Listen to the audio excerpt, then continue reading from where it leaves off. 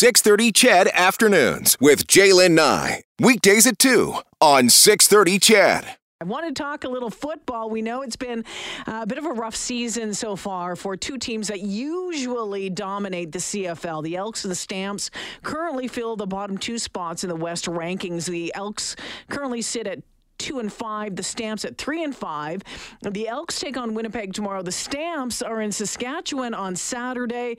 Morley Scott is the Elks play-by-play commentator right here on 6:30 CHED. Jock Wilson, the host of Sports Talk and Stampeder Football on 770 CHQR. Hey, Morley. Hey, Jock. Hey, guys. How are you, Jaylen? I'm doing pretty good. Lots of questions for you, but I'm going to start with Morley this afternoon. Morley, do you remember these two teams being in this spot at the same time before? It's been a long time since I remember these two teams having a not so great record.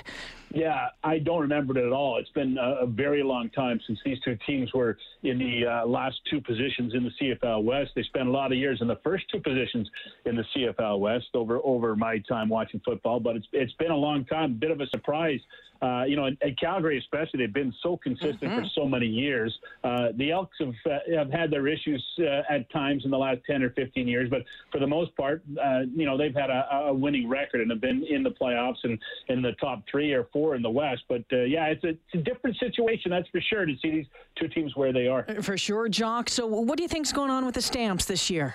Well, listen, it's not all doom and gloom here in Calgary. For one thing, the Calgary Stampeders are a very young team with a young quarterback. Unfortunately, their great quarterback has a surgically repaired shoulder. And, you break down the Calgary Stampeder season. They started 0-2, which was unheard of. And yet, Bo Levi Mitchell breaks his leg in game number 1, and then he plays on that broken leg in week number 2 against the BC Lions. He throws 4 interceptions, and you're 0-2. And then the Stampeders come up with a big win against Montreal, and then probably their best game of the season, a loss against the Winnipeg Blue Bombers. Here in Calgary, I had never seen so much optimism around a 1-3 football team before. And then Labor Day came. And holy cow, that was not a very good game for the Stampeders. That was their worst game of the season by far because the defense did not show up for that game. They rebounded, in the rematch in Edmonton against the Elks, and then they played an okay game against Hamilton, and then they knocked off the Saskatchewan Roughriders. Hey, I tell you what, 3-5 is a heck of a lot better than 2-6, and the BC Lions are in their sights. We knew this was going to be a season for rebuilding for this Calgary Stampeder team. Now, did I expect them to be 3-5 at this point in the season? No.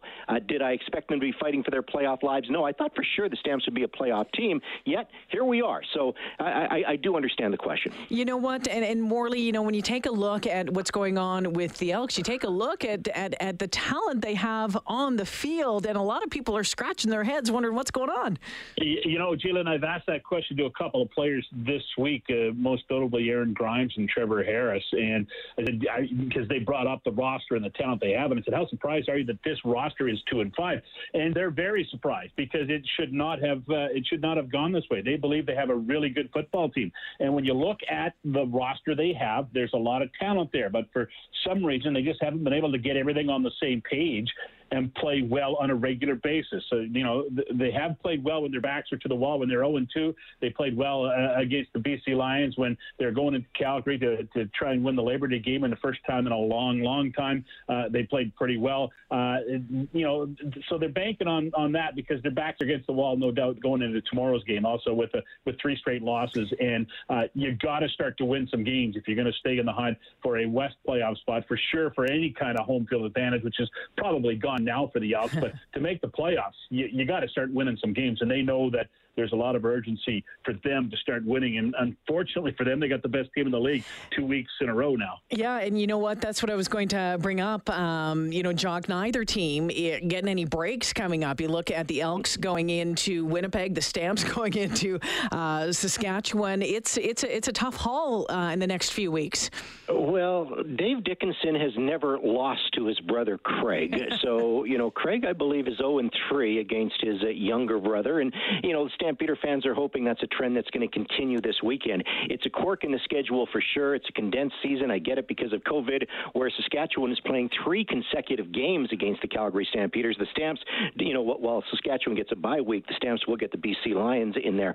But yeah, you know what? The Stamps have put themselves in this position, just like the Elks have put themselves in that position in Edmonton. And the only way you can get out of it is go on a mini heater, as Dave Dickinson has told me so many times, on our radio station here in Calgary. And, will the mini heater start, against Saskatchewan? You hope so, because I don't think BC is that good of a team. I really don't. And then you've got a game against Ottawa. The Stamps have not had the free space in the bingo card yet. And you careful. The BC Lions. Sorry. Yeah, did the Elks lose to Ottawa? Oh, goodness, they did. Maybe. Ow, that hurt just a little bit. Jock Morley, you're going to have to leave it there because, boy, oh boy, I'd love to keep talking. This is just starting to get fun. Thanks for joining me this afternoon, guys. So the Elks tomorrow afternoon, Morley. Clock on 6:30, Chad, for the countdown to kickoff. They'll kick it off with the Blue Bombers from what will be a noisy IG field, I'm sure, at 6:30. And Jock, the Stamps in Saskatchewan Saturday afternoon. That's also a 5 o'clock start at 3:30 pregame show here in Calgary. Thanks, guys. We'll look forward to the call. Thanks for joining me. You bet. Morley Scott, Jock Wilson checking in this afternoon.